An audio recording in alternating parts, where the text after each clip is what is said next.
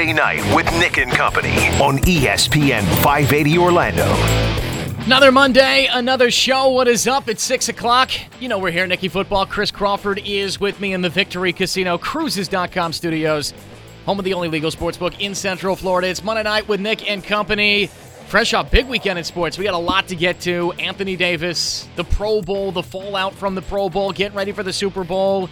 Today is the anniversary of I'm Just Here So I Don't Get Fined. The opening night tonight as well for the Super Bowl. Is tonight. We'll dip in and out of that as the show goes on. That starts at 7 o'clock tonight. We got you all the way up until 8 o'clock. Justin Clark after that here on ESPN 580. You want to get in touch with us, you can. 844-225-5580. That's 844-225-5580. The text is 21232. That's 21232 on Twitter at ESPN 580Nick and at ESPN 580CC. I'm going to open up with the Pro Bowl here. The Pro Bowl yesterday here in Orlando could have been the final Pro Bowl here in Orlando, and we're going to get into that and get into Anthony Davis and the other stuff as the show does go on. But this weekend, I got a chance. I actually got out of town, drove back on Sunday after the Pro Bowl was over, Sunday night. I got a chance to watch that documentary on Netflix, Fyre Festival. Have you watched it, Chris? I watched the Hulu one. Finally. I watched the Hulu one. We've still not seen the same movie. No, that's great. Of course not. Fyre it's on Festival. the list. I'm going to watch it, though, because I got to watch both. So it was right, and I need to watch the Hulu one. But it was about this music festival a few years ago, and it reminded me kind of the Pro Bowl as I was watching it. Because Fyre Festival was promoted, and help me out here if I'm wrong, Chris, but it was promoted as this huge, luxurious, exclusive music festival on a remote island. Pablo Escobar's island, actually, is where it started. Then ended up being in the Bahamas. It was supposed to be upscale everything, models, liquor, the whole thing, right? You're on a yacht, you got a villa. It tapped into exactly like what millennials wanted out of an experience. Exclusive everything without having to earn the exclusive access. The long story short, people showed up and the thing was none of that. It was a mess. It was rained on. It was garbage. And the people were upset. The dude actually, spoiler alert, is facing some jail time. Oh, yeah. What happens to Ja Rule, we don't know. But I watched that documentary and then jumped onto Twitter, which is the direct, which is a direct indication of how everyone in the world feels, of course. And I see all the reaction to the Pro Bowl. And you would think it was the NFL's version of the Fyre Festival. Fans showing up, expecting to see Rams Chiefs Part 2, high-octane offenses, exciting plays, Juju Smith-Schuster, Odell Beckham Jr. on the same field. You would have expected that they were expecting to see just a Hall of Fame level, knockdown, drag them out football. I mean, even today, like we got our buddy Inez losing his mind about the Pro Bowl. The Pro Bowl was a clown show, folks. I'm sorry. As much as I love Orlando and want to see the Pro Bowl come back in the future and want to see the best sporting events here in Orlando, it was a clown show. Remember the Benny Hill music, Nicky Football? Remember that? Remember the Benny Hill music should have been going on throughout the 2.5 hours or whatever, 3 hours of the Pro Bowl. It should have been like going nonstop. You know what it is, right? And look, I don't blame the players. I really don't. It was a clown show. It was a touch football game. My God, the only thing missing during the broadcast was Benny Hill. That was it. I did caution Scotty to maybe take a Xanax during the break during his show, but this has been the reaction, Scotty. That's not out of the ordinary about how the game is a terrible game, how the NFL just canceled the game, move it out of Orlando because of the rain. Can we all just take a deep breath and stop making the Pro Bowl out to be like it's more than it is? The thing's a glorified scrimmage. That's what it is. Set your expectations accordingly. The Pro Bowl gets ripped every single year like fans have been promised this great golden game of football. It's a scrimmage. It's fun. If you don't like it, don't watch it. If you want to watch it, tune in, as 5.1 million people did on ESPN and ABC on Sunday. Is that down or up from last year? It was slightly down, but up from 2017. So the ratings are what they are. It's not going anywhere because they get good. Those are very good ratings. They're crazy good for an exhibition game. They absolutely are. But I would just like to, and normally I'm on the other side of this. Normally I'm the one ringing the alarm, ringing the bell, telling everyone, we need to be upset about this. And trust me, I love me a good outrage party. I just don't know what we're all outraged about. They weren't tackling, Nick. They don't tackle anyway in the Pro Bowl. I think what it could be a little bit more of is just kind of like we've hit our boiling point with it because it wasn't that bad, like 6-7 years ago. Like the Pro Bowl was actually something that means something that I actually enjoyed watching. Like I have memories from Pro Bowls past, but none from the Pro Bowls in the last 3 or 4 years. Like no memory at all. Like remember Chad Johnson getting everyone dancing in the middle of the Pro Bowl that one year on the kickoff, and then the sidelines are going back and forth. You got the Sean Taylor hit. You've got Jeff Saturday switching sides to give final snap to Peyton Manning. There were memories with these Pro Bowls, and I think people are still trying to grasp and hope that's there. But this game has just gotten to a point where the players don't really care. The fans just kind of are like, it's like they're hoping that something magical will happen and all of a sudden everyone's going to care again. Pat Mahomes did bring a little bit of that back. He did. He kind of gave it a glimmer of hope, and we're going to do this again next year now because of it, is we're going to hope, well, maybe things will change again and it'll be exciting next year, and guess what? It probably won't. Heck, we did this 2 years ago when the players played hard. They played the game at night, the players played hard, and everyone did this. Now, I'm on the opposite side of you, Chris. Like, the game wasn't good yesterday. It wasn't memorable yesterday, and you know what? It wasn't any better or worse than when it was in Hawaii. Good weather, bad weather, whatever. The game is what it is. No, I'm going to disagree with you here because I think that everyone after this game looks at it and they say, they don't tackle, they don't play hard. You know, get the hell over it. The Pro Bowl, for what it is, and we're going to call it what it is, it's filler. This is an empty week, okay? What everyone would be better served if they played like the college football national championship this week, and then we could have something to look forward to. Play Alabama-Clemson on Sunday night, this past Sunday, and then we have something to look forward to. That's fine. But in absence of that, it was football. 5.1 million people tuned in to watch it. I don't know what everyone's getting outraged about when it comes to that. Now, let's get to the weather, okay? That's the outrage for the game. The weather thing, if Orlando didn't have bad weather luck when it comes to the Pro Bowl, they would have no weather luck at all. They'd have no luck whatsoever. The weather in Orlando the last 3 years when it has come to the Pro Bowl has been an abject disaster. And if the NFL moves the Pro Bowl out of Orlando because of that, I get it. I do. I get it. Now, the week leading up was mostly beautiful. The game on Sunday was atrocious. You had tickets to go, right, Chris? I did. I had tickets to go, and I did not. I looked outside. On you. I looked outside and said no. And that's it was what a lot bad. of people did. That's just what it is. Like, I'm not going to sit in that cold, rainy weather to, watch a game like that. However, I would have gone and had a great time if it was 65 and sunny. It's really just very unfortunate for the fact that the last 3 years, basically leading up the week before, has been nice, and then all of a sudden, come the weekend of the Pro Bowl, we get cloudy and rainy weather. Yeah, it's been a horrible, horrible luck. I agree. I'm sick for the city. I feel awful for our friends at Florida Citrus Sports. I'm disappointed for the NFL that the weather has not been what it is supposed to be the last 3 years. But there's a lot of conversation today about where you're going to put the Pro Bowl. Oh, we can put it in Phoenix. We can put it in Las Vegas. We can put it in L.A. You're risking weather there as well. Is there less rain there? Sure. But ask Scott Inez, as he talked about on his show today, rarely do you get weather like that, other than the last 3 years, here in Florida during that time. So I look at the Pro Bowl here. I think the city of Orlando has done its job to show the NFL you can hold a successful event here.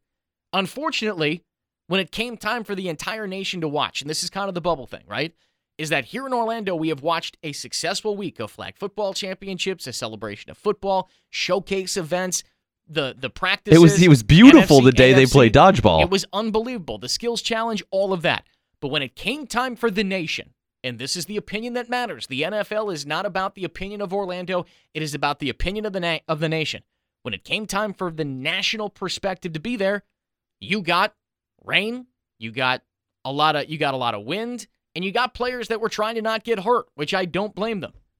But I have to say, if I'm the NFL, I'm looking at the Pro Bowl in Orlando and I'm saying, you know what? They gave us a great week. We were unlucky with the weather. I bring the thing back. It's been a successful event, other than, I understand, the rain. The ratings were up last year. Attendance wasn't bad last year. 2 years ago, attendance was good. I went 2 years ago. I don't know what more you want out of the event unless you want to turn it into following the Super Bowl around. They just really needed nice weather this year. So you tell me, 844-225-5580. Was last night the last Pro Bowl in the city of Orlando? 844-225-5580. That's 844-225-5580. Text is 21232. That is 21232. If it were up to me, no. And this is not just my Orlando-colored glasses, I guess I would say, telling you that. I thought it was a good weekend for the city. I thought it was a good weekend for the NFL. Unfortunately, the worst of the weekend happened on national television. 844-225-5580. Text 21232. Was last night the last Pro Bowl in Orlando? We'll get into that. We'll get into perhaps making the Pro Bowl better. If you went to the Pro Bowl, I want to hear from you. The Anthony Davis rumors, the whole thing, it's all coming up on Monday Night with Nick and Company. Bring them out, bring them out, bring them out, bring them out. It's hard to yell when the barrel's in your mouth. Woo! Bring them out, bring them out. Bring them out, bring them out. Bring them out, bring them out. Bring them out, bring them out. Ebron was his guy all year, you know, that he was so good in the red zone. They run the whole scissors play.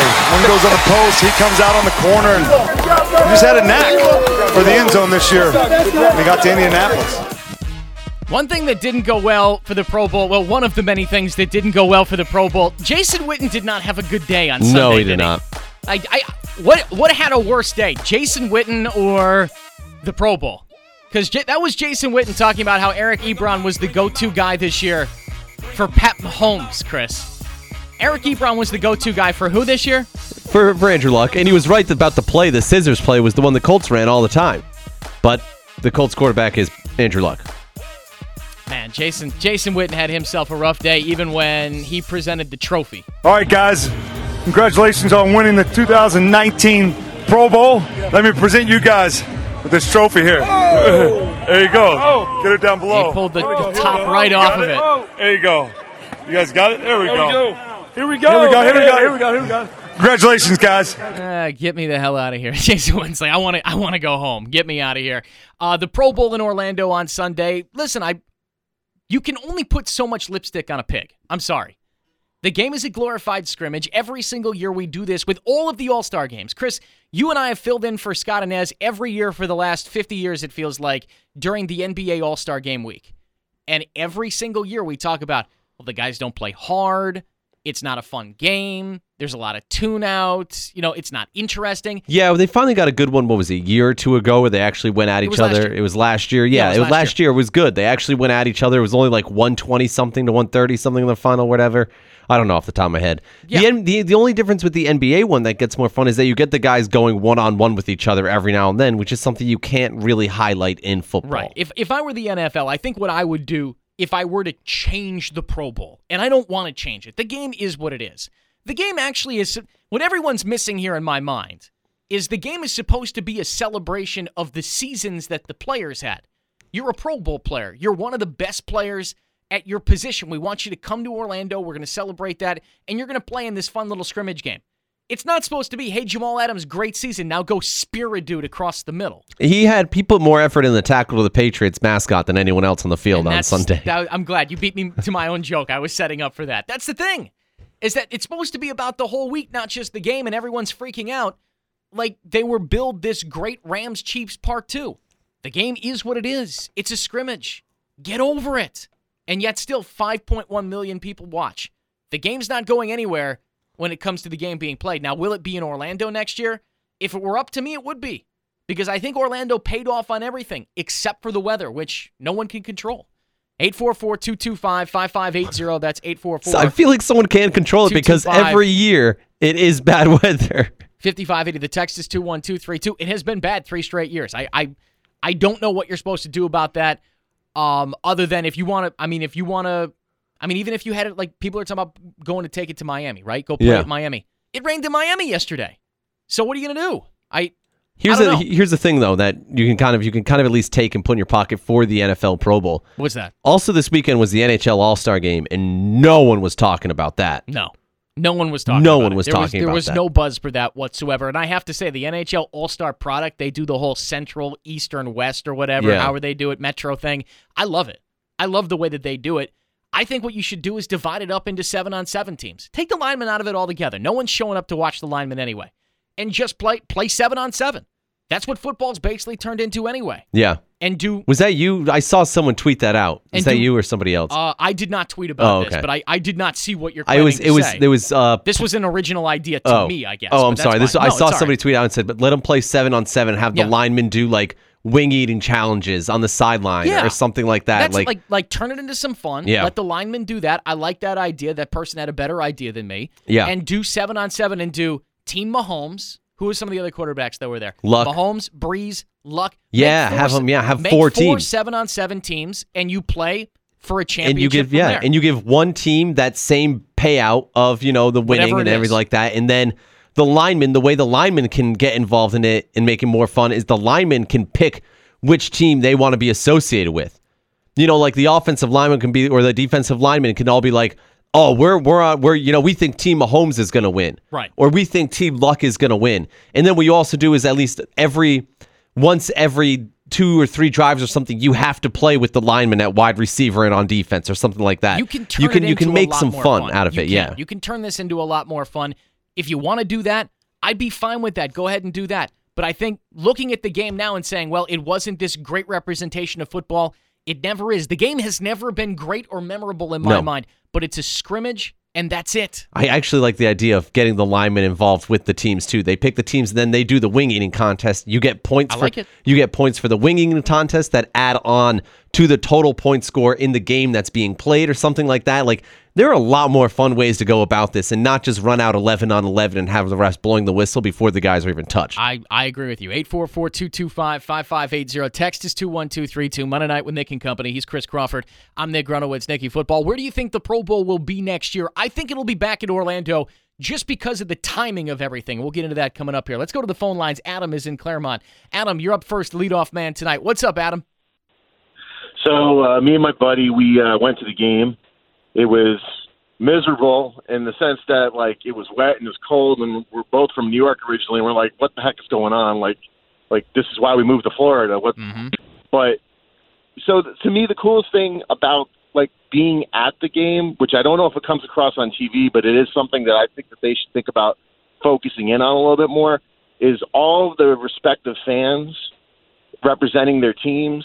I mean, that was, like, probably the coolest thing. Like, moving through the arena and walking around, there were just, you had all these extreme fans representing, dressed up in costumes and with painted faces and footballs on their head. And I don't know if it would be cool if during the game they kind of, like, send people out there the way they do kind of in NBA games and kind of put it up on the scoreboard and let the fans sort of feel more focused in. And I think that would maybe take a little bit of the edge off of the competition not being at the same level on the field. Adam, I think that's a wonderful idea. I kind of like that too. When I was at the Pro Bowl, I took note of that as well, that when you're walking around, you're seeing all of the different jerseys, all of the different team logos and fan bases, and it's something that we're kind of used to because NFL fans of team fans are everywhere. You go anywhere, the airport, something, and you see an NFL logo. But that is kind of a cool thing of being at an all-star game like that, where you'll bump into a Bears, a Bills, and a Patriots fan,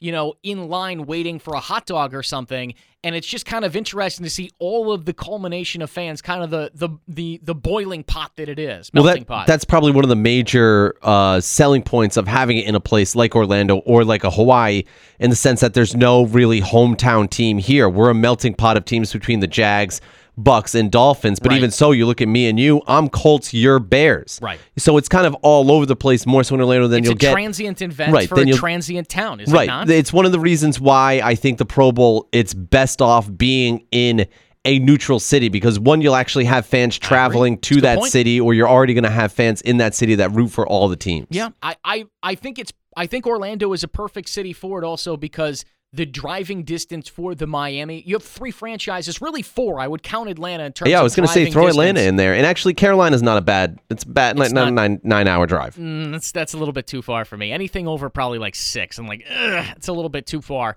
But you have driving distances for 3 to 4, maybe even 5 in Chris's case. NFL franchises, that's 1/6 of your league basically in driving distance of Orlando. So I think that's a good spot. Now, I think that's an interesting way to look at it, at least. When you start bringing Hawaii into it, I think everyone right now is looking back on Hawaii, the Pro Bowl and the Pro Bowl in Hawaii as kind of this perfect relationship that worked. You're romanticizing it, all right? It looked great. The weather was great. The week, the NFL moved the Pro Bowl to Orlando for a reason, and a lot of it was players weren't going. Players didn't want to take the entire trip with their family to go to Hawaii. They didn't want to spend the entire week necessarily in the expense of having people there in Hawaii. The production costs of getting out there to Hawaii were too much. The whole celebration of football, having flag football teams. You think you're flying everybody into Hawaii for that? No. Orlando made That's a lot more sense. That's one of the best parts of ESPN Wide World of Sports, is that it's ESPN Wide World of Sports. The game is always on ESPN. It's a partnership that allows them to take full advantage of every single asset that they have to use here, whereas in Hawaii, it's kind of like not necessarily all going to be there versus Orlando, which kind of already has all of the, everything is already here. You don't need to build anything else. You don't need to make new fields. Unlike our friends with the Fire Festival, the infrastructure is already here. You don't have to build anything, and that's something I think people are definitely missing. 844-225-5580, text 21232. Where do you think the Pro Bowl will be next year? Let's go to John in Orange City. John, you're up next on Monday Night with Nick and Company. What's up, John? Hey, guys. First off, I got to say, as a kid growing up, I always dreamed of going to Hawaii and watching the Pro Bowl, and did that throughout my growing up years. And me and my wife get married, and that was the plan, was to go out there and see that and be on vacation and actually watch the PGA Tour start up too. Now that they brought it here to Orlando, right here at my back door, I haven't even thought about going because the game to me is not that good. You got to do something incentive-wise to make these guys that get voted in actually go to the game. Like, put it in their contract that if you make the Pro Bowl, they already do. If they make the Pro Bowl, they get a bonus. But here's the thing. If you don't go to the Pro Bowl and play in it, you don't get the bonus. And make the bonus worth it to these guys to go play in the game, but it doesn't count against your salary cap for the next year. That would help the Shield, the logo, the NFL has a total if they could actually get those guys to go to that game. Because honestly, I don't want to go and see the third and fourth alternate show up and play at the Pro Bowl. Yeah, and that's pretty much what it is. John, you make an interesting point there. So when it was in Hawaii, you looked at it like it's a game I have to go to, but now it's in Orlando, you don't look at it the same way. No, it's a good point. I get emails all the time from Citrus Sports because I do get tickets to the bowl games. Mm-hmm. But they offered me tickets at half price, and I don't care to go to the Pro Bowl even at half off because the game isn't going to be that good because it's just the quality. They don't care to play the game. Make it the winner share or whatever. It's winner take all. The losing team doesn't get anything. Now, that's where I'll jump in with you there, John. I think you make a spectacular point about that. I would do winner take all, and I would put the cash in the middle of the field. Not last night. Not yesterday. It would be awesome. It would have been all wet and disgusting, but I mean, like, bring the cash out like Sean Payton did. Didn't work out well for the Saints. Bring the cash out and have it be winner take all. I think the problem there is you have more and more players dropping out if there's a chance that they wouldn't get any money. But they could get it all. Yeah, I know, but you're gonna get a lot of the better guy. Like, I don't think an Aaron Rodgers comes to the Pro Bowl this year if there's a chance he doesn't get that extra pay. 844-225-5580. Text is 21232. Where will the Pro Bowl be next year? And how would you change it to somehow make it better? Chris and I think the flag football thing works, and we'll get into a conversation as to what Tom Brady is really playing for in this Super Bowl. That's next. It's Monday Night with Nick and Company.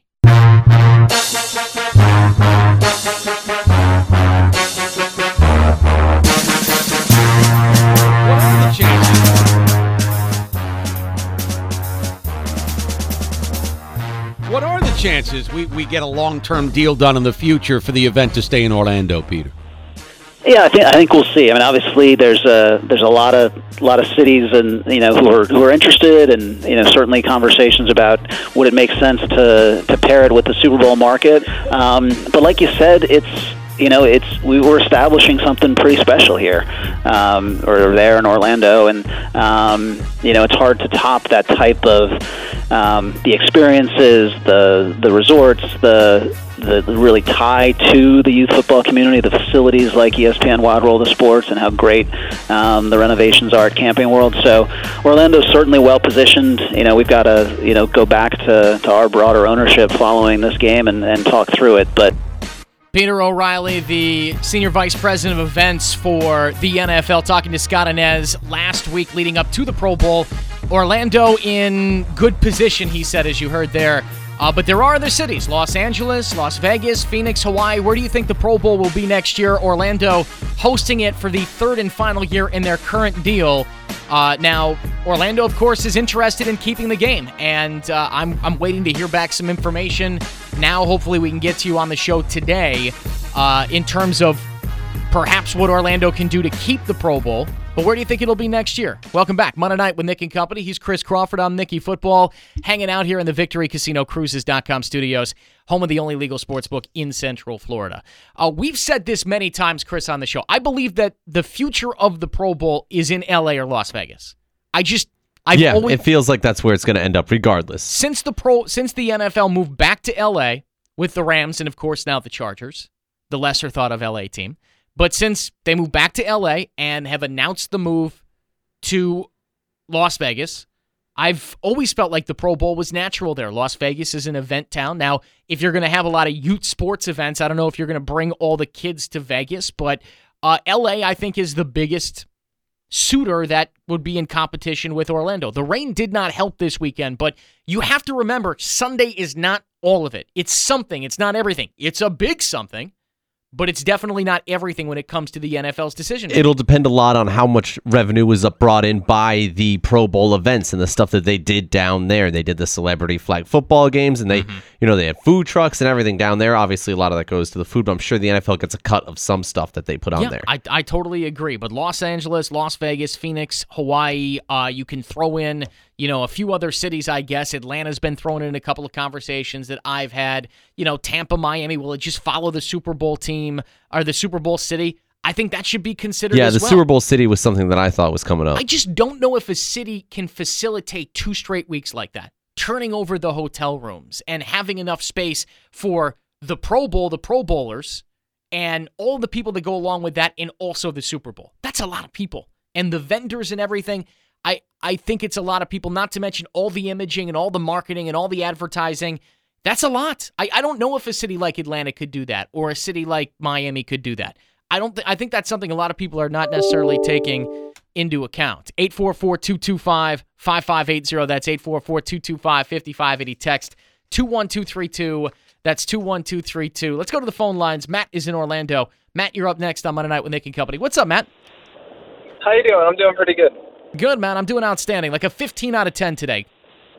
Oh, all right. Well, that's great. I hope it stays in Orlando. I would love to see it in Orlando and stay here. I think that they're doing a nice job with the skills challenges and all the things leading up to it. To me, that's more entertaining than the actual game. And talking to people in Orlando, they're more excited about going down there and having a chance to meet the players than they are to actually watch the game. I think maybe for the game, maybe they try doing like a 7-on-7 flag football like you mentioned, but maybe have all the offensive players have to play defense and all the defensive players play offense. Because I liked watching Jalen Ramsey play offense, Mike Evans play defense yesterday. That's more entertaining than watching, at least something different. Matt, I enjoyed that too. I enjoyed Mike Evans playing defensive back and getting interception, and Jalen Ramsey catching a touchdown. Like Scott Inez called it a clown show earlier today. I thought that was kind of the fun part of the game. No, that's always kind of fun. That's when it's exciting. It's something different that you don't get to see every day. As I said, like this should not and does not need to be a buttoned up event where you want. I think to sit down and watch the Pro Bowl and expect a football game is the wrong way to look at this. When you sit down and you watch the NBA All-Star game, trust me, it is not an NBA game. It is a very loose definition of what an NBA game is, and the guys like to have fun. Shaquille O'Neal plays point guard, and all of a sudden you got Chris Paul who wants to take someone down on the low post and all that. It's fun, and I thought it was fun when Mike Evans caught the interception. Joe Tessitore on the broadcast said, it's everyone's smiling down there. The players had fun. I thought, in the rain, probably not as much fun as they could have, but I thought that was kind of the fun part of it as well. And if it were up to me, I know I said flag football earlier, Matt. It would be 7-on-7 tackle. Yeah, I would go tackle. 7-on-7 tackle like you see now, and it would be different quarterbacks for the teams. So I would love to see a year where it's team Watson, Deshaun Watson, team Pat Mahomes, team Drew Brees, team Aaron Rodgers. And they pick them. Right. They do the same thing in the NBA where each quarterback picks their team, or whoever the top vote getter. You'd have to do quarterbacks, right? It's got to be quarterbacks. Yeah, or you could change it up. You could do top vote getting quarterback one year. Top running backs. The next year you do the top vote getting running backs. It's gotta be 2 running backs. guys, It's got to though, be. yeah. No, you could do a lineman one year. No, you can't. Yeah, you can. No, you can't. Why not? Nah, because I don't think that's not marketable enough. No, I'm not tuning in to see. No, thank you. Out. No. Draft itself is interesting. The draft is interesting. I'm fine with that. Don't take it personally. I think you just give me a draft. You're well, good. easy there, Chief. I have an idea how to incentivize these players outside of completely changing the game 100%. Okay. So you keep the same 11-on-11. The way that I think you can maybe get some more Chris took interest so in much this. offense to me not being interested in Quentin Nelson picking an God, that's not fair to the lineman. Gosh. I don't care. Wow. I do not care. Anti-lineman, I guess. I will discriminate against linemen. That's Aaron perfectly Donald will fine. sit on you. Oh, now defensive linemen, maybe. Offensive linemen is what I'm talking about. Wow. Yeah, I don't care about. I do not come to watch. Offensive linemen deserve love too, Nick. Now, the interesting thing, we've taken the linemen out of this with 7-on-7. So did they pick the teams? Well, no. What they do is, like I said before, they do mini contests. They do winging contests. They do a 40-yard dash, the fastest time, and each one gives the team a little more points. You make them have fun with it. Maybe a 3-point competition out of them or something. And you do these like in between quarters. Cody Parkey challenge. Yeah, you do these in between quarters, or like you do a split How screen. insulting would it have been to do a Cody Parkey challenge? Yeah, let him kick. That would be fun. 844-225-5580. Text 21232. I want to get to your point here in one second. Let's go to Scott in Melbourne quickly. Scott, you're up next on Monday Night with Nick and Company. What's up, Scott? Dickie, what's going on, my man? What's happening? Not much, buddy, man. Hanging out, having a good time. How about yourself? Doing awesome. If I was doing any better, I have to be twins. Hey, one of the last calls you had said that he was going to go to Hawaii for like a vacation for the Pro Bowl. I'm just the opposite. I like it here in Florida. If it's here again, I'm going next year. I understand it's not a football game. It's an exhibition game. And I think if they leave the helmets and the shoulder pads on but make it a flag football game, 11-on-11, it would be, I don't know, maybe a little bit more exciting because there was no tackling other than Jamal Adams laying out Mitchell Trubisky, which is pretty awesome. Yeah, I know. I got a bone to pick, by the way. That's my quarterback there. I got a bone to pick with Jamal Adams there. He was a little too aggressive all week long with that Patriots mascot, too. Jamal Adams is my man. He's a Jet, baby, just like me. Hey, and here's the thing. To me, the Pro Bowl is a family-oriented event. All the players bring their family and their kids. You see the kids on the field during practice and during the skills events with their family.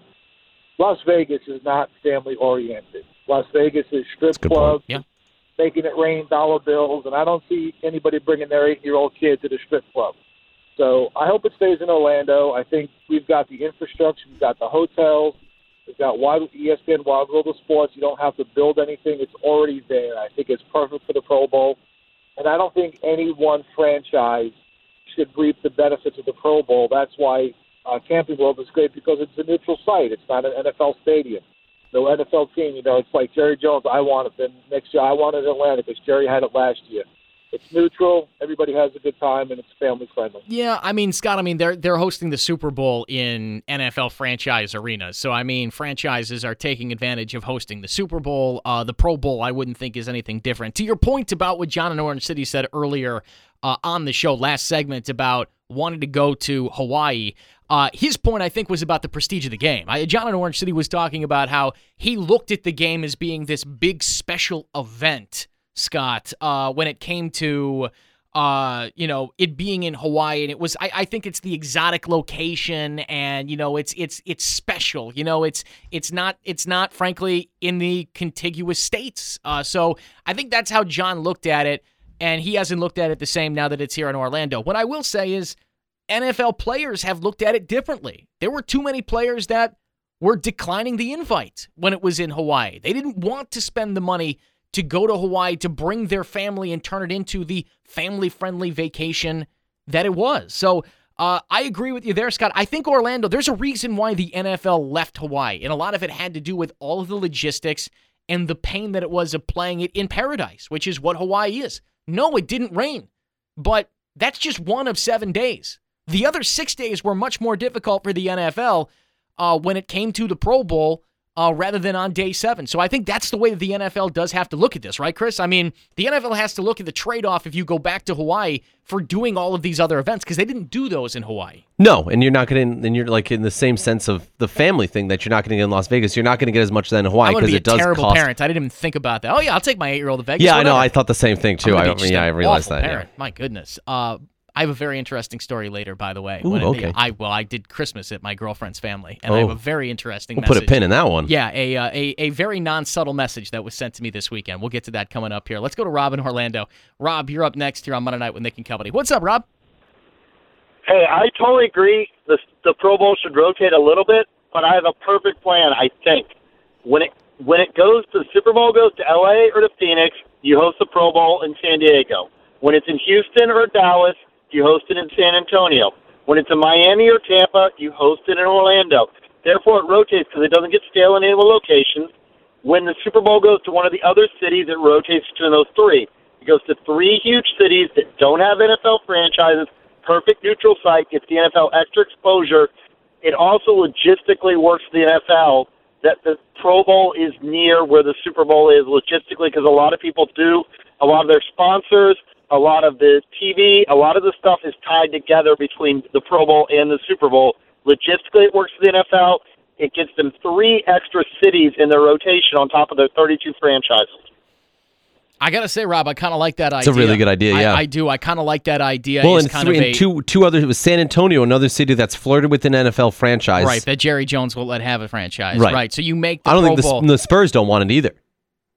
I would agree with that. The Spurs are really trying to push hard to not have it happen. I don't know anything about that. They didn't push hard enough against the Alliance of American Football, though, huh? No, that's not an issue. I guess not. I do like that as kind of the Pro Bowl being the NFL, the Super Bowl stalker. That's what it is. Like just close enough to not be seen, basically. Yeah. Just kind of involved, and you got enough. Right, but I mean, like close enough where like fans who are also going to the Super Bowl turn this into a whole 2-week thing, and they'll go, I'll go there first. I'll go down and enjoy Super Bowl week. Kind of how you did here with the Super Bowl, because Atlanta's not too far. Rob.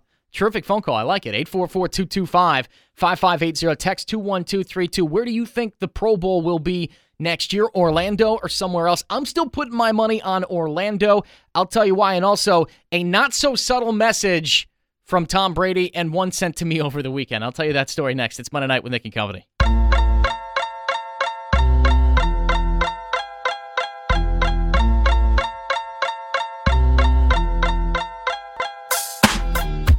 A not-so-subtle message sent by Tom Brady this weekend, and one sent to me as well coming up. Monday Night with Nick and Company. Welcome back. Nicky Football here. Chris Crawford is with me, hanging out in the Victory Casino Cruises.com studios, home of the only legal sportsbook in Central Florida. Where do you think the Pro Bowl will be next year?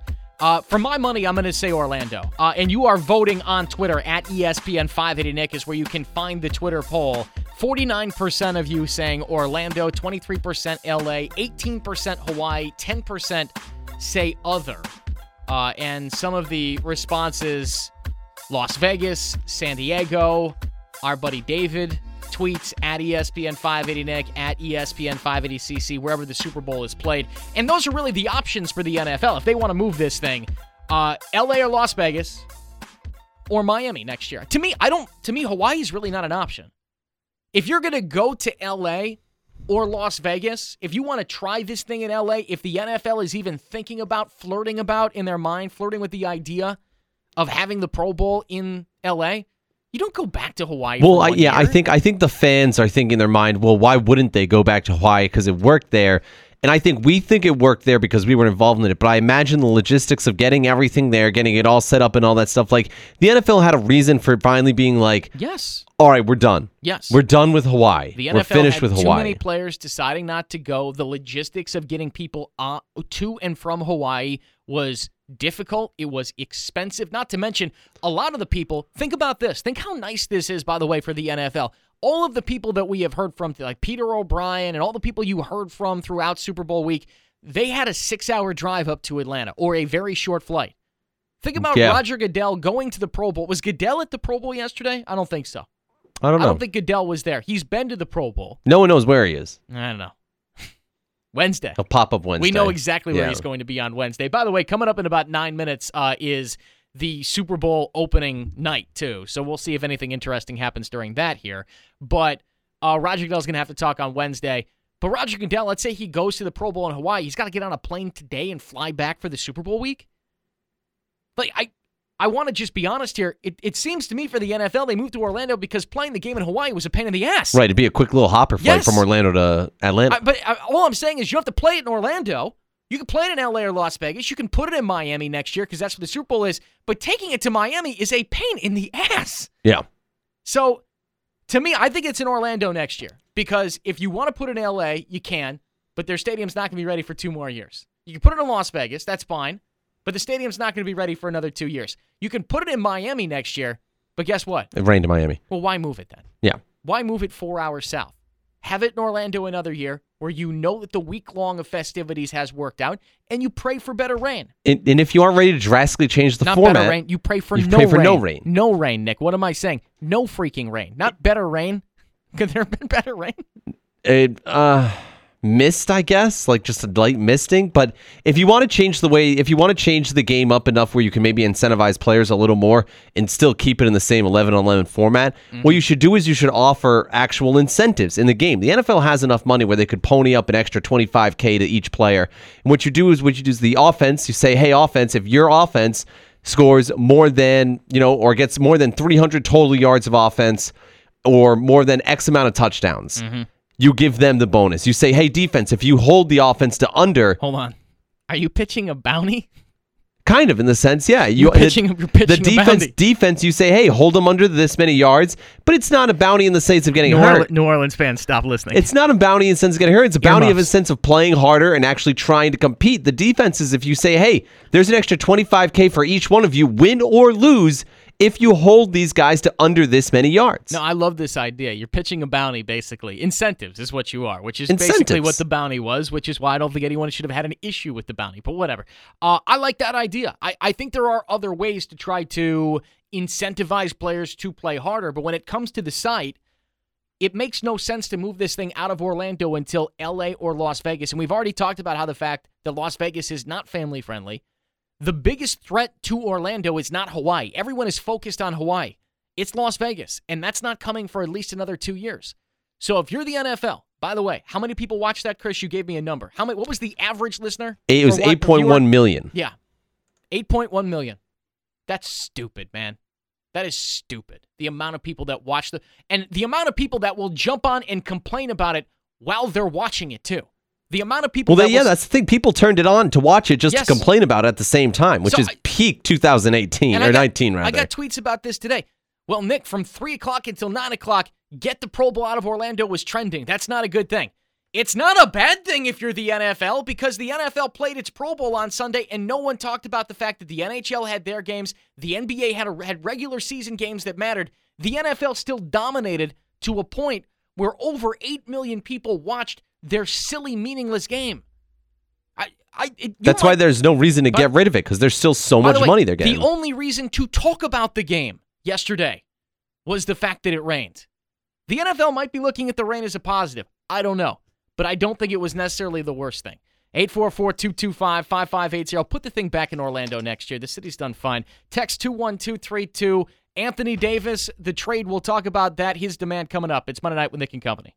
Now, Monday Night with Nick and Company on ESPN 580 Orlando.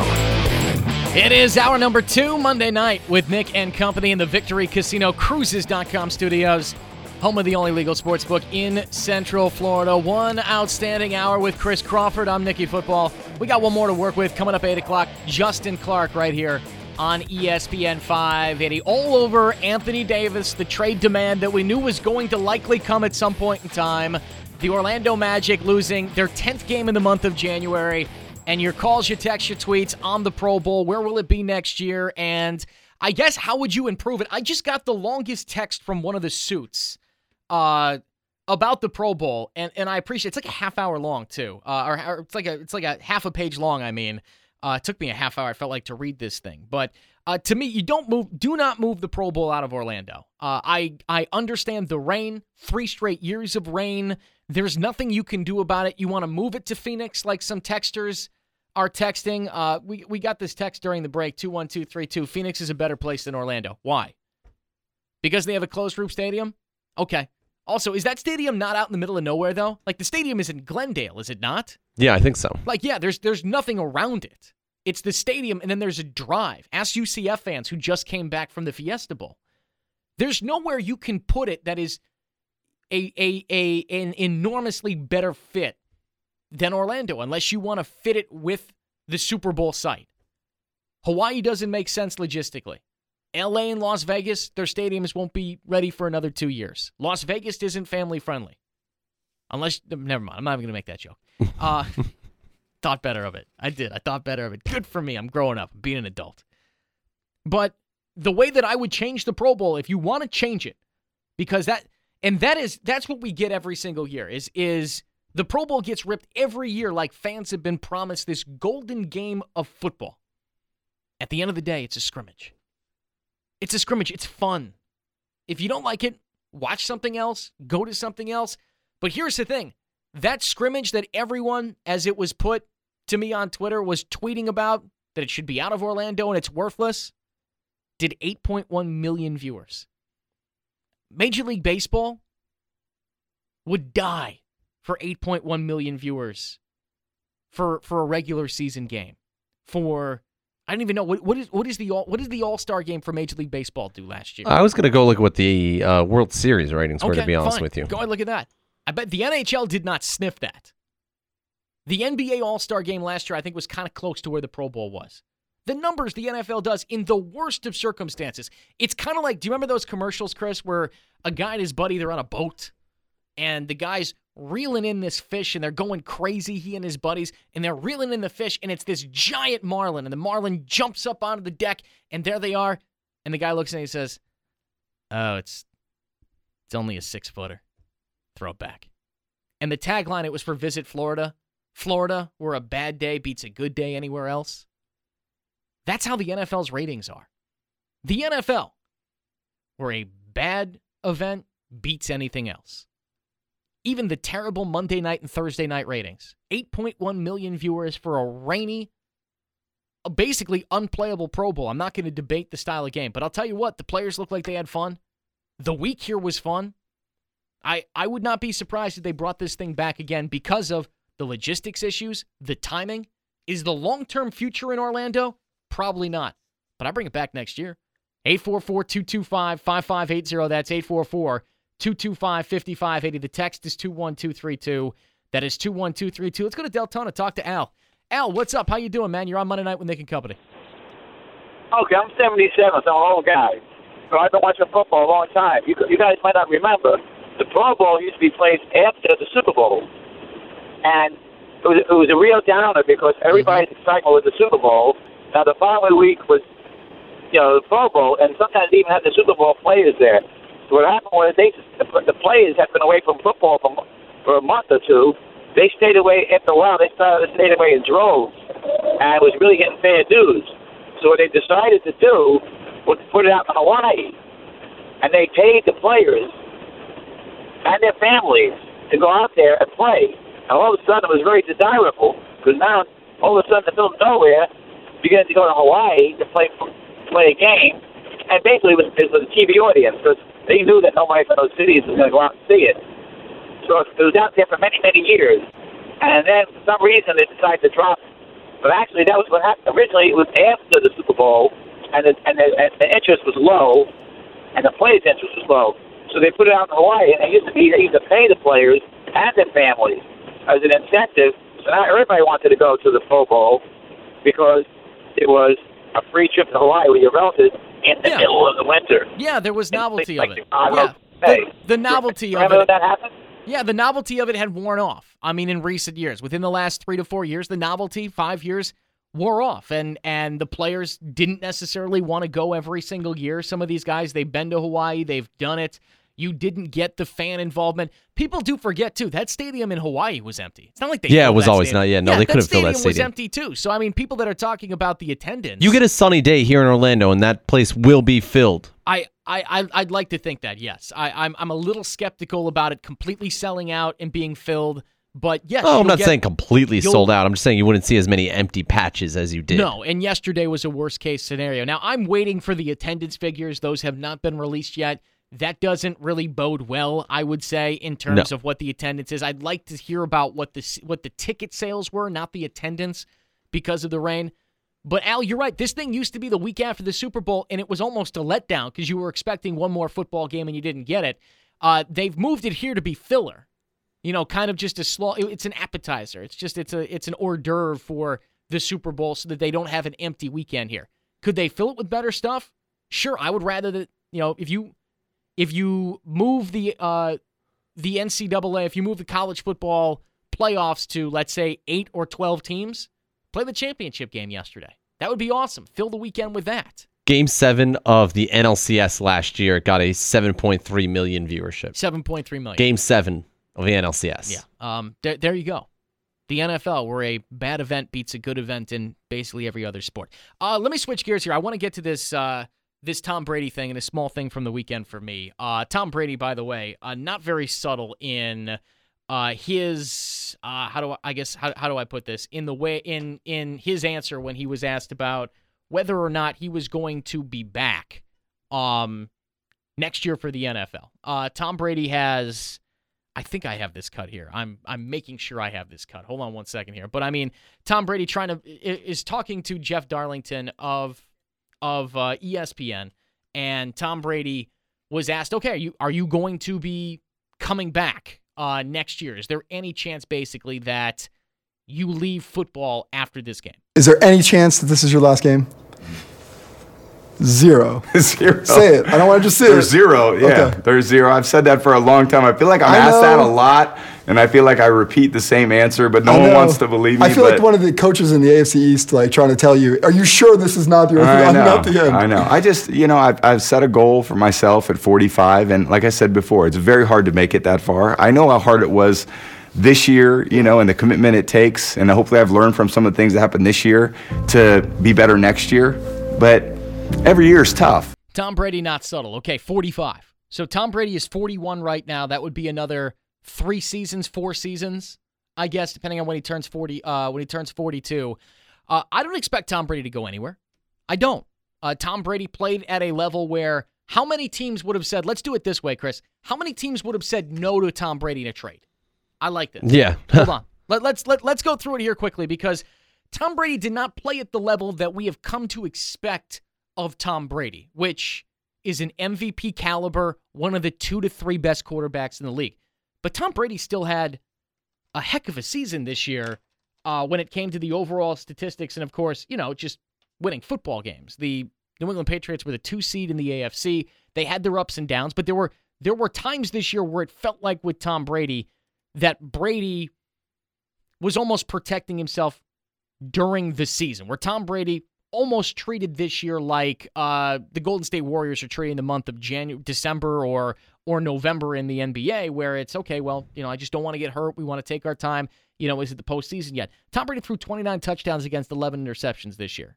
He went 11-5, completed 65, nearly 66% of his passes, averaged just about 8 yards an attempt. How many teams would say no to Tom Brady in a trade, Chris?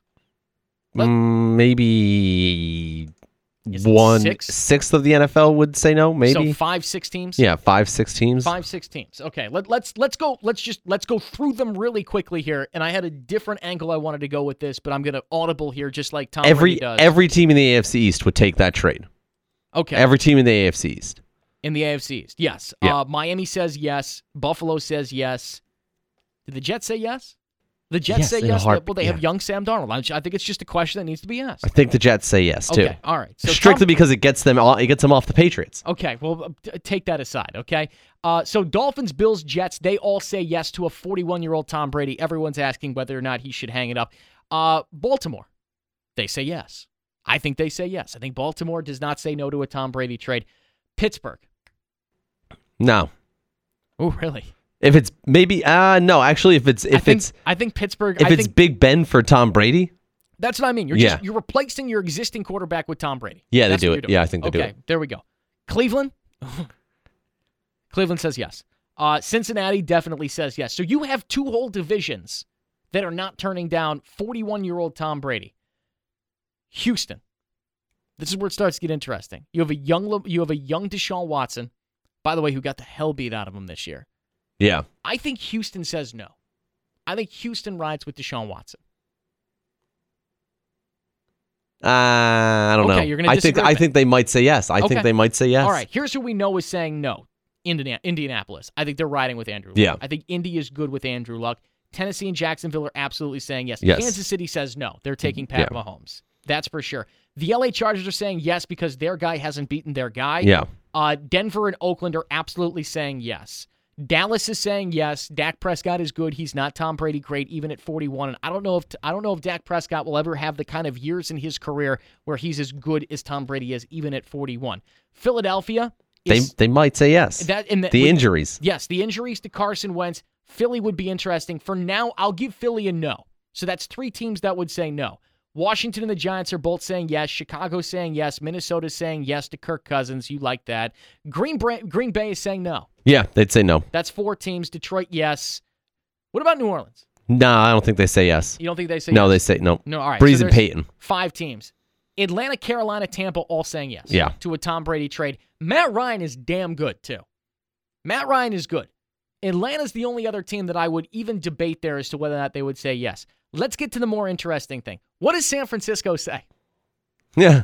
Do they say yes or no to Yes, Jimmy Garoppolo? they say yes. They say yes. They say yes. Okay, so they take Tom Brady. Arizona takes Tom Brady. Seattle. No. I agree. So that's six teams right there. What do the LA Rams say? The team they'll play in the Super Bowl. Would the LA Rams right now do a Jared Goff for Tom Brady trade straight up? No, they would not. No. They would take Jared I think Goff. after this year of Jared Goff. Okay. With that offense, they'd say no. Okay, so I was a little generous there. 7 teams would say no to Tom Brady. The rest of the league would. And we're talking about a 41-year-old starting quarterback who didn't even have the best season of his career this year. He had a meh season by Tom Brady's standards. Guess what? Tom Brady's going to play for the next 3 to 4 seasons, and your team probably at 45 would still take him. 844-225-5580. That's 844-225-5580. The text is 21232. That is 21232. Is Tom Brady playing for something more than just the Lombardi Trophy and his 6th Super Bowl on Sunday? I think so. I can't wait to get Chris's thoughts on this. That's coming up next. It's Monday Night with Nick and Company.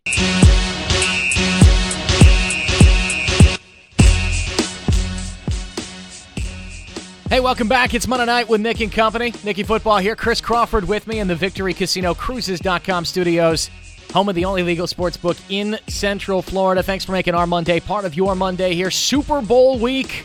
Rams-Patriots coming up on Sunday. We just went through that list. 7 teams in our mind. 7 teams would say no to a Tom Brady trade at age 41, straight up for their quarterback right now. Now, I wonder, would Belichick say yes to a Brady for Garoppolo trade right now? Maybe. Like, we just kind of got into this conversation. Maybe not after the injury, no. That's the thing. Like, the Garoppolo thing is just up in the air, and he's already signed that contract with the knee injury. Now, it's a torn ACL. He'll probably be back the same. But we came up with 7 teams. Indianapolis, Kansas City. We said, what, Cleveland would say no to a Brady deal? Cleveland would say no. Are we sure? Are we sure Cleveland would say no to that? I don't know. That's a tough one, too. Tom Brady would be the best quarterback in, I mean, like, Bernie Coach. Would you? Are you willing to? Might be the best quarterback in willing? Browns history as soon as he stepped in the door. I think it would depend on your perspective, kind of, on whether you think that after 1 year, and if you're willing to roll the dice on 1 year of Baker Mayfield. Yeah, I think we went through. We said Cleveland would say no, or would say yes to that deal, actually. We said no one in the East, no one in the North would say no. Indy would say yes. The Kansas City Chiefs would say yes, that's for sure. Philadelphia would say no, we said. We were generous there with the Carson Wentz thing. Green Bay would say no. New Orleans would say no. And then we got the LA Rams, 6, Seattle, 7. Atlanta's sitting out there. Atlanta's interesting. Matt Ryan is good. Matt Ryan is very, very good. But then again, I believe his team was up 28-3 on Tom Brady's team. Right, that alone would be reason to make the move. So I was thinking about this last week, Chris, and I saved it. I saved it so we could have this conversation because you, of all people, you love to talk about the era of greatness that we're in sports. Like, this is a thing. You and I, sitting in the sports lounge over here, have talked about this for hours upon hours upon hours of the era of greatness. Novak Djokovic won another Australian Open. He did, yes, especially in tennis. I know you're a tennis guy. Djokovic, Federer, Nadal, Serena Williams. But in all sports, right, we've got LeBron James doing what he's doing right now. You have Tom Brady. And, we talk about Peyton Manning to a lesser extent, of course, doing what he's doing. But, the Brady, LeBron, Federer, Serena Williams, kind of those big four. Who am I missing here? Well, you got Michael Phelps, you got Usain Phelps Bolt. And Usain Bolt, right, to go on the Olympic side of things. Soccer, what was it? Messi and Ronaldo. So, I mean, we have just a ridiculous era of great all-timers. If you were to be making kind of a Mount Rushmore of this generation's great players, it would be hard to boil it down to 4. It'd be tough. So I was thinking about this Super Bowl, and everyone is talking about how, Tom Brady has already showed up the GOAT thing. And he has. Tom Brady's the greatest quarterback of all time. I saw a list that was written a couple of months ago about the greatest athlete of each sport. And they had Joe Montana on there. They had Joe Montana instead of Tom Brady, and I thought it was asinine. Is it maybe because Tom Brady's still playing? No, it was because Joe Montana went 4-0. It's the old Michael Jordan thing, 4-0 Super Bowls. But the biggest line in there was because Joe Montana never threw an interception during a Super Bowl, which I have to say is meaningless. Hasn't Brady only thrown 3 in 9? It's a pass-happy NFL as well. He hasn't played the 9th Super Bowl yet. He's thrown 3 and 8, yeah. But I'll tell you this. I think Brady... He's shown up the greatest quarterback of all time conversation. He's in the discussion for the pantheon of greatest American sports athletes. I'm going to keep this to American. I'm sorry. But when it comes to the greatest American sports athletes, like if you were to be making a list, and I went through, the easy 3 for me were Bill Russell, Michael Jordan, and Muhammad Ali. Like the greatest sports athletes of all time. Just the level of dominance, and Brady is there when it comes to the level of dominance. But what no one's talking about is that if Brady loses the Super Bowl on Sunday, he'll be 5-4 in 9 Super Bowls. Getting there, impressive. I'm not saying that it's not. And this is not Tom Brady hate. Someone's going to take this as Tom Brady hate. That's fine. But 6-3 looks a whole lot different than 5-4 in 9 Super Bowls. If Brady wins his 6th Super Bowl title, you get to the same amount of titles as Jordan. I think he'll win, his 4th Super Bowl MVP, and he'll still be playing for another 2 to 3 seasons. To me, like Brady winning this title kind of puts him on the same level in terms of the winner that a Jordan was, a dominant athlete that Muhammad Ali was, the domination of a sport that is unparalleled. And he gets him in the conversation with someone like Bill Russell that had the 11 titles. I'm talking about winning. I think Michael Jordan was the best basketball player that I ever saw. But the 3 that are on my Mount Rushmore of kind of the greatest, in that pantheon of greatest American sports athletes, it's Russell, Jordan, Ali. That 4th is hard to fill out when you look at kind of the list of guys, the greatest players in all their sports. Serena Williams is on that list for me in terms of how she's dominated women's tennis. You got to put, Roger Federer is not American, or else I would put him on there. But Tom Brady's kind of right there, and going 6-3 in 9 Super Bowls and still be playing, Chris, I think puts him right in the conversation with Jordan Ali. Yeah, I would have to say so. I think getting that winning record there makes a big deal about it. I think that. And just not even just the winning the Super Bowls, and I hate that's kind of how we measure this out by the amount of rings you have, but just the appearances alone and the dominance that he's shown in the era of how many that he's been to. It's one every other year basically for him, which is just what's so ridiculous. It's 8 straight AFC championships in his career. He'll play in his 9th Super Bowl, and it's 1 Super Bowl every other year when you take out the year where he had the knee injury. But it's also all the games he gets to it's all the times he's gotten to the AFC championship game too, in the same sense that it's how LeBron James made it to 8 straight finals? 8 straight finals? Year, 8 straight AFC championships. Yeah, 8 straight AFC championships. is what it is. But I don't know. I was looking at kind of the list of the all-time winners, I would say, the winners in American sports that aren't coaches, because when you go through that list, it's basically coaches. It's John Wooden, it's Newt Rockne, and it's Phil Jackson, and I'm taking the coaches out of it. I'm looking at Russell, Jordan, Ali, and I think there is one big name that I missed. Yeah, there is. Yeah. You want to let Chris and Longwood tell you? I'm going to, because Chris brought this up, and sometimes I'm too close to the forest for the trees, and that's why I like when we have Chris from Longwood. Chris, you're up next on Monday Night with Nick and Company. Why am I an idiot here, Chris? Go ahead. I couldn't let you. No, you shouldn't. Tiger Woods, y'all. Yeah. How in the world can he be left out? He is the greatest golfer of all time in the most competitive period of golf. I like the Jack Nicklaus argument from time to time, but come on, this is like the revolution of power hitters, 14 majors. He's got to be on it. Chris, I don't disagree with you.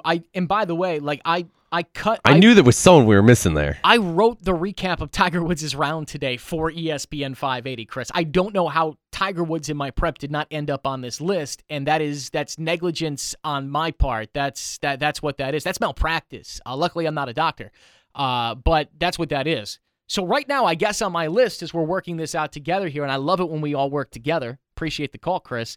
I'd have Russell, Jordan, Ali, and Woods. Greatest American sports athletes. Yeah, I think that's fair. With Brady and Serena Williams just on the outside looking in. And if Brady goes 6-3 in 9 Super Bowls, 6-3, has the same amount of titles as Michael Jordan, you got it in the sport of football. You got to start thinking about moving somebody off that mountain. Yeah, I might think who it is. I'm there for that discussion. I think I would move Russell only because of the era that he played in wasn't as... Man, the centers get no respect. I know Bill Russell gets no respect in terms of just the winner that he was. 11 titles, 12-time All-Star, 5-time MVP. And you're right, I was leaning towards Bill Russell. That's who I was leaning towards. But there's something on the line for Tom Brady, and I hate to do the whole legacy update thing. But that legacy, it's a growing, living thing. And for Brady to go 6-3 in Super Bowls, not 5-4. And also, you never know if he's ever going to make it back again. But if Brady and the Patriots lose the Super Bowl on Sunday, think about how the narrative does change. 3 straight Super Bowls.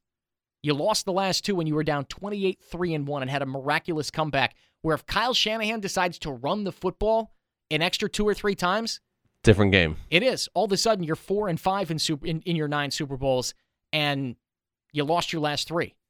There's quite a bit in my mind on the line for Tom Brady and the Patriots on Sunday, especially Tom Brady when it comes to the legacy. 844-225-5580. That's 844-225-5580. Text is 21232. That's 21232. Am I leaving anybody else off here? Russell, Jordan, Ali, Tiger Woods on the outside, Serena Williams, and Tom Brady. To me, that's the list right now of those greatest winners in American sports history. We'll get your calls, your texts, your tweets on that, and we'll get into Anthony Davis coming up next. It's Monday Night with Nick and Company. Bring them out, bring them out, bring them out, bring them out. It's hard to yell when the barrel's in your mouth. Woo! Bring them out, bring them out. Bring them out, bring them out. Bring them out, bring them out. Bring them out, bring them out. We're excited. I hope you guys are excited. And as Des said, let's let them hear it all the way down to Atlanta. We're still here. We're still here. We're still here. We're still here.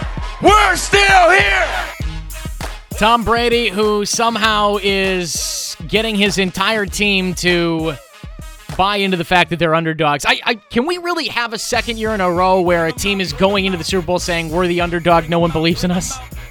We did it with the Eagles last year. That made sense with Nick Foles and the whole thing. Yeah, you can't do it with this Patriots team. I hate that they brought this narrative on themselves. No one's doing it. No one doesn't believe in you, Tom Brady. You guys are 2.5-point favorites in the Super Bowl. You have to be at least an underdog at Victory Casino Cruises. You have to be an underdog with our friends out there in the desert. But Tom Brady, we're still here. He is. And Tom Brady playing in his 9th Super Bowl.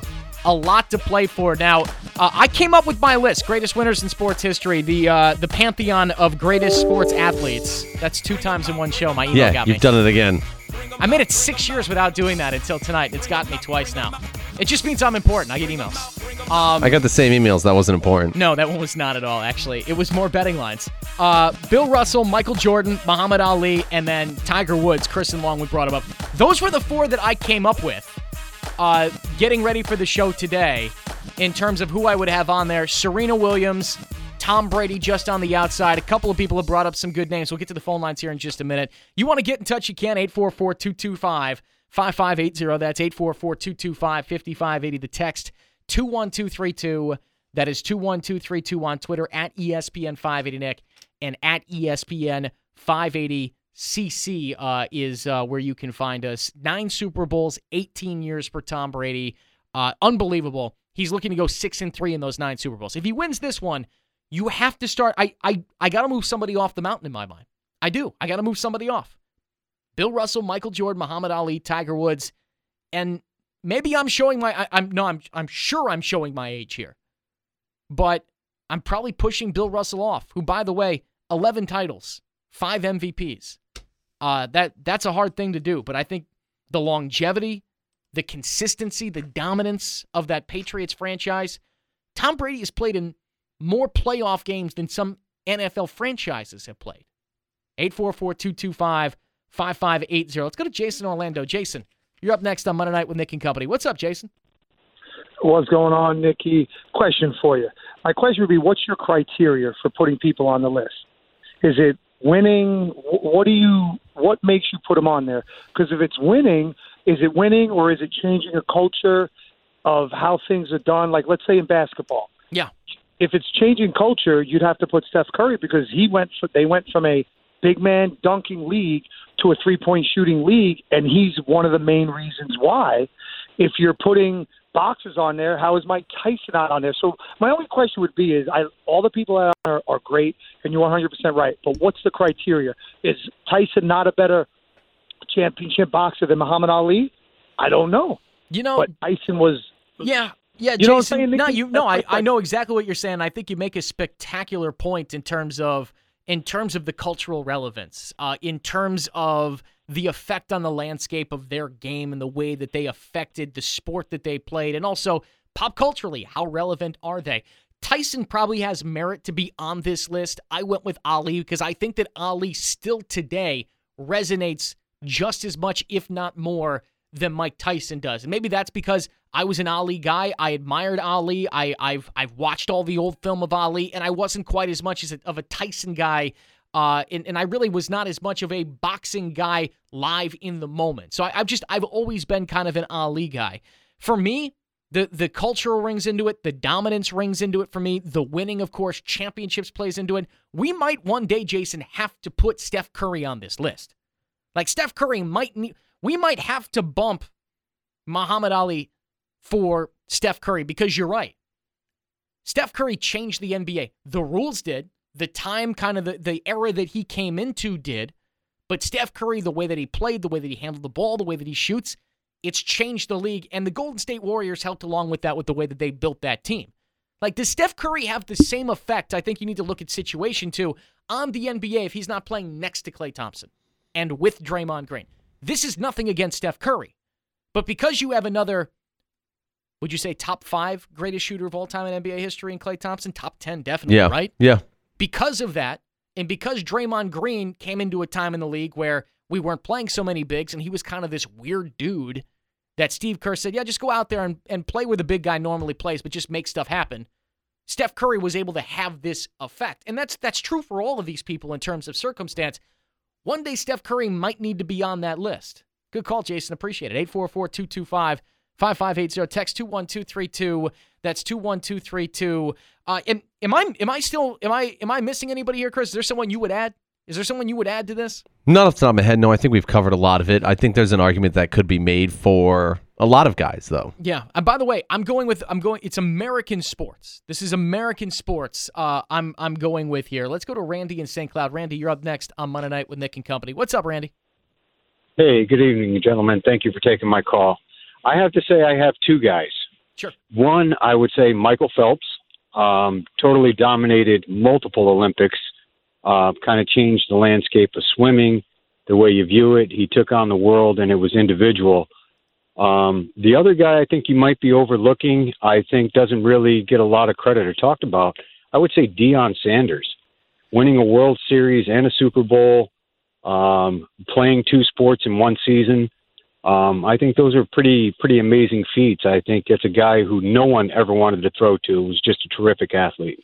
Yeah. So those are just 2 names. Yeah, Deion is an interesting test case because he didn't just do it in one sport, but in 2 sports. And Yeah, I that's think a good point. Deion, for the time that he played, was dominant. But in terms of the amount, in terms of just the overtime thing, for me with Deion, I would have him. He's on this list. He's outside of these 4 names of Russell, Jordan, Ali, and Tiger Woods. Like I think if I were to ask you who was more dominant in their specific sport, Jordan or Deion, I'm going to have 99% Michael Jordan.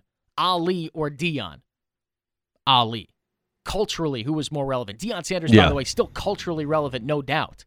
Tiger Woods or Deion? Tiger Woods. So he would just be on the outside looking at. I have a hard time, and you tell me if you disagree, Chris, with Olympic sports because it's once every 4 years. You are beating the best of the best of the best at that specific craft, and you have to qualify. So you're winning in between. Yeah. And Michael Phelps is the most decorated Olympian ever. I actually think of my lifetime. I don't know, and I watched Michael Jordan play. I've watched LeBron play, and maybe this is over the top here. I've watched Serena play. I don't know if there's ever been more. I don't know if there's more memorable wow moments that I have had, and part of this is when I watched him, than when I watched Michael Phelps in the Olympics. Like I'll never forget that. I tell this story all the time. That relay in 2008. Yeah, the relay. Yeah, everyone remembers that relay. Jason Lezak come from behind to beat the French. I'll never forget that. Michael Phelps winning. Was it 5 medals or was it? Yeah, there was 5 medals in one Olympics. Thought it was 6. All right, 6. Okay.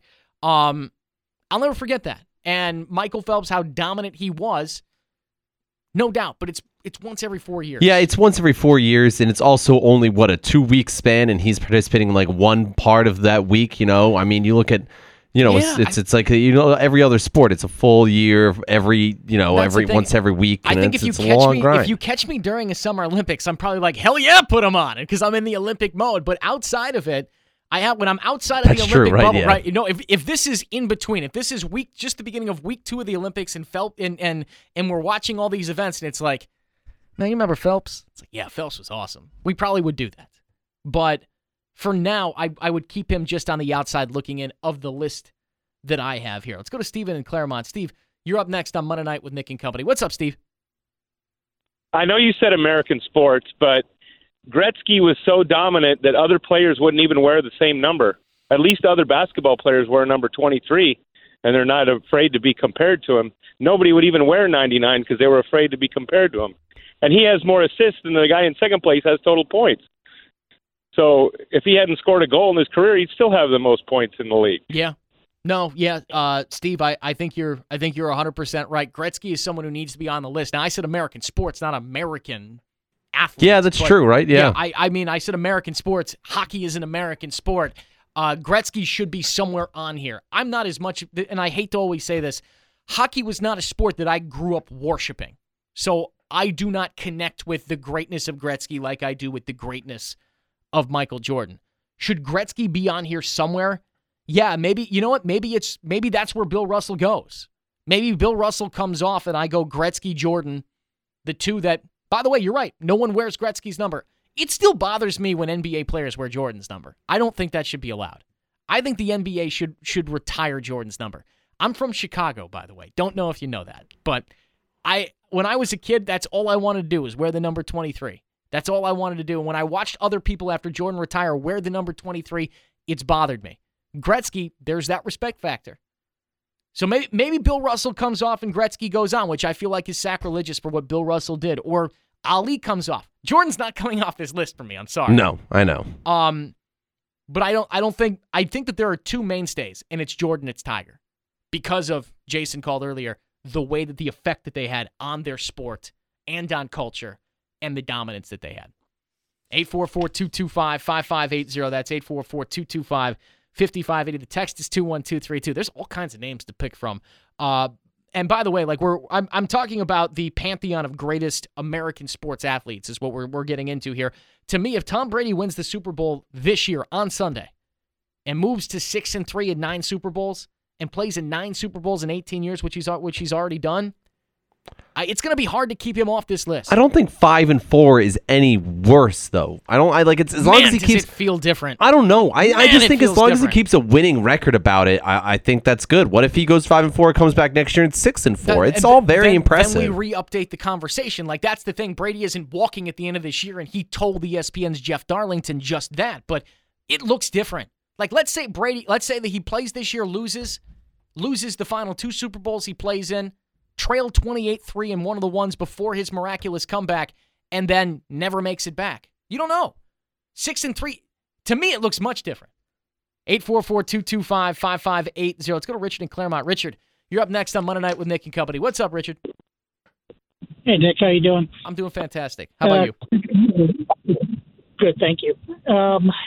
I'm having a little bit of struggle with Russell as well as possibly Tiger without including Jack Nicklaus on there, who has more majors than Tiger, and probably should have had several more with finishing second 19 different times. Mm-hmm. Yeah, Richard, the Nicklaus Woods discussion is one, and Tony Austin from Fairways and Greens, he hosts our show Saturday mornings from 9 to 10 a.m., and I produce that show for Tony. Tony's a Nicklaus guy. Tony believes that Nicklaus, if I don't want to misquote him, but I believe that, is the greatest golfer of all time. I give Tiger Woods the edge, and maybe this is because I watch Tiger Woods play. I know Tiger Woods. To me, though, Tiger inflated the game of golf unlike any other golfer did, and he played at a time that was more competitive than Jack Nicklaus played in. Tiger still inflates the game of golf more than any other athlete inflates any sport out there. He still does. Tiger Woods is the game of golf. I don't know if Jack Nicklaus reached that point where golf ebbed and flowed as he ebbed and flowed, but that's definitely one to discuss. That is one there, too.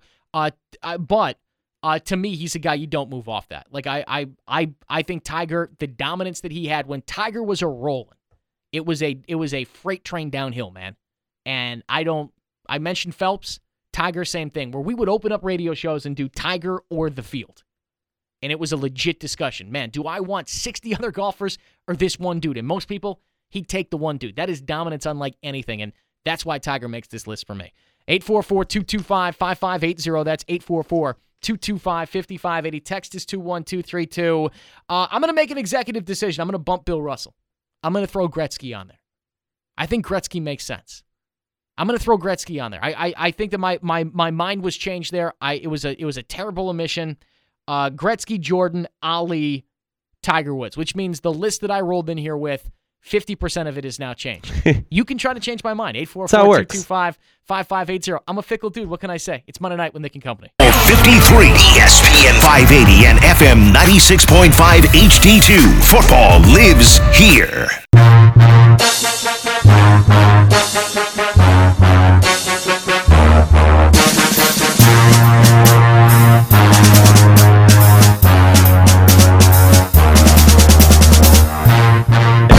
That they're not a front runner with the Lakers for any big free agent. That doesn't mean they won't get one. Right. But there's not a free agent this summer that they go to sleep at night and say, hey, we know we're getting that guy. That guy doesn't exist. Now, it can change, and a lot changes in the league between now and then. So they kept their assets and did not trade for Paul George. They held on to their assets and didn't trade for Kawhi Leonard. This is the time where they're probably going to have to ante up and offer to get that second star for LeBron James, and to get one in Anthony Davis, who, is a transcendent player. Like, players like him don't become available in the NBA. And you would think that LA would be willing to sacrifice their cap space this summer to know they could get Anthony Davis in right now.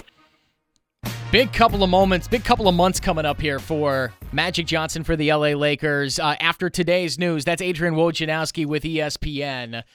Discussing Anthony Davis's trade request. I wouldn't call it a demand. He's just said, hey, I'm not interested.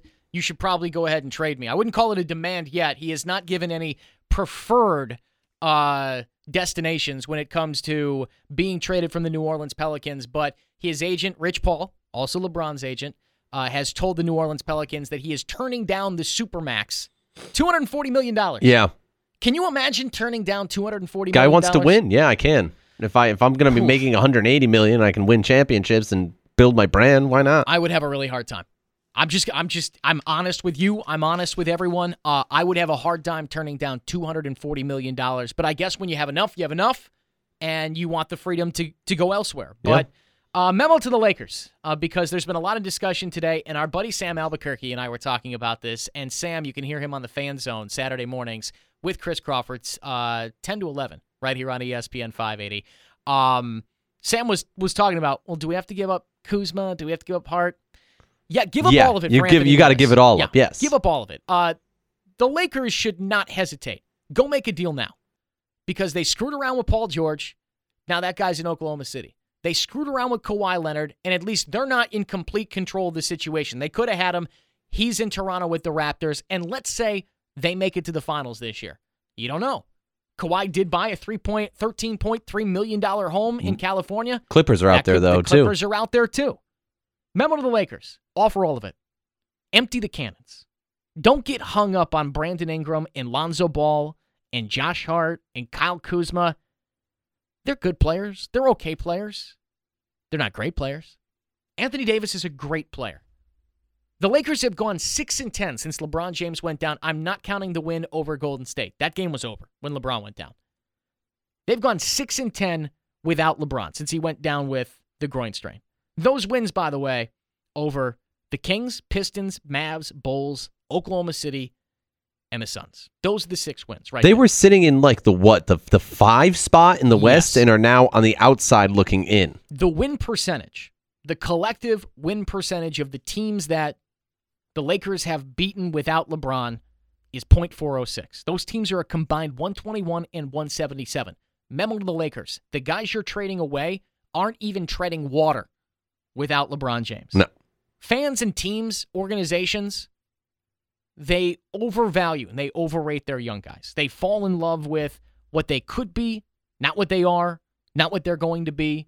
Magic fans do this with, listen, I do this with Jonathan Isaac. I love Jonathan Isaac. Likely Jonathan Isaac is not going to turn into the player that I think that he's going to be. Here's what I know, though. I know Brandon Ingram could be good. I know Anthony Davis is great. The Lakers should empty all of it. Pair LeBron with Anthony Davis. Do not play the waiting game and get the deal done now. Because Anthony Davis saying he wants the trade now, it tells me he wants to go to the Lakers because the Celtics cannot get in on this conversation because of Kyrie Irving. Whatever. Well, no, it's because of Derrick Rose, really. So explain this to me, Chris, because I've been hearing about this rule. What is the fact is Kyrie is a designated franchise player. Right. It's certain players under a certain age can be signed to an extension using like basically it was a collective bargaining thing. Rule. Yeah, it's a Derrick Rose rule. And if they've won an MVP or were a 2-time first NBA all-team in the last 3 years or something like that, they're allowed to sign him using this, which is why Kyrie was able to sign to this, which is why because he was a 2-time first time or whatever like that. And that's why the Bulls were able to sign Derrick Rose to it, because he had won that MVP. So, and you can only allowed to have one of these guys on your team under that contract. Right. Which Kyrie Irving is still under until this coming free agency period. And the idea of the rule was a team has a young, very good player, Derrick Rose, youngest MVP in NBA history. We want to sign him, we want to keep him, and you were able to use that. And it also doesn't allow you to kind of stack and build a dream type of team, which clearly doesn't help. Right, that has not done anything. That's my big. By the way, that's the thing is wherever Anthony Davis ends up, the Supermax thing has completely backfired on the owners. Right, yeah. The owners came up with the Supermax, meaning you can pay a guy like Anthony Davis $240 million versus $170 the other team can. It was supposed to, in small markets, help those markets keep their guys. Help Orlando keep Dwight Howard. Help New Orleans keep Anthony Davis. All those guys have turned it down. The only guys that have taken it, the ones that are damaged goods. Yep. Russell Westbrook, multiple knee surgeries. John Wall, multiple knee surgeries. The guys that will not age well. Chris Paul, multiple knee surgeries. Speaking of John Wall, think the Wizards are a dark horse to make a move here with Beal. That would be very, very interesting. That's going to do it for us tonight. Thanks for hanging out. He's Chris Crawford. I'm Nick Grunowitz, Nicky Football. We'll be back next Monday. We'll recap the Super Bowl. Enjoy the week here on ESPN 580 Orlando. Justin Clark coming up next.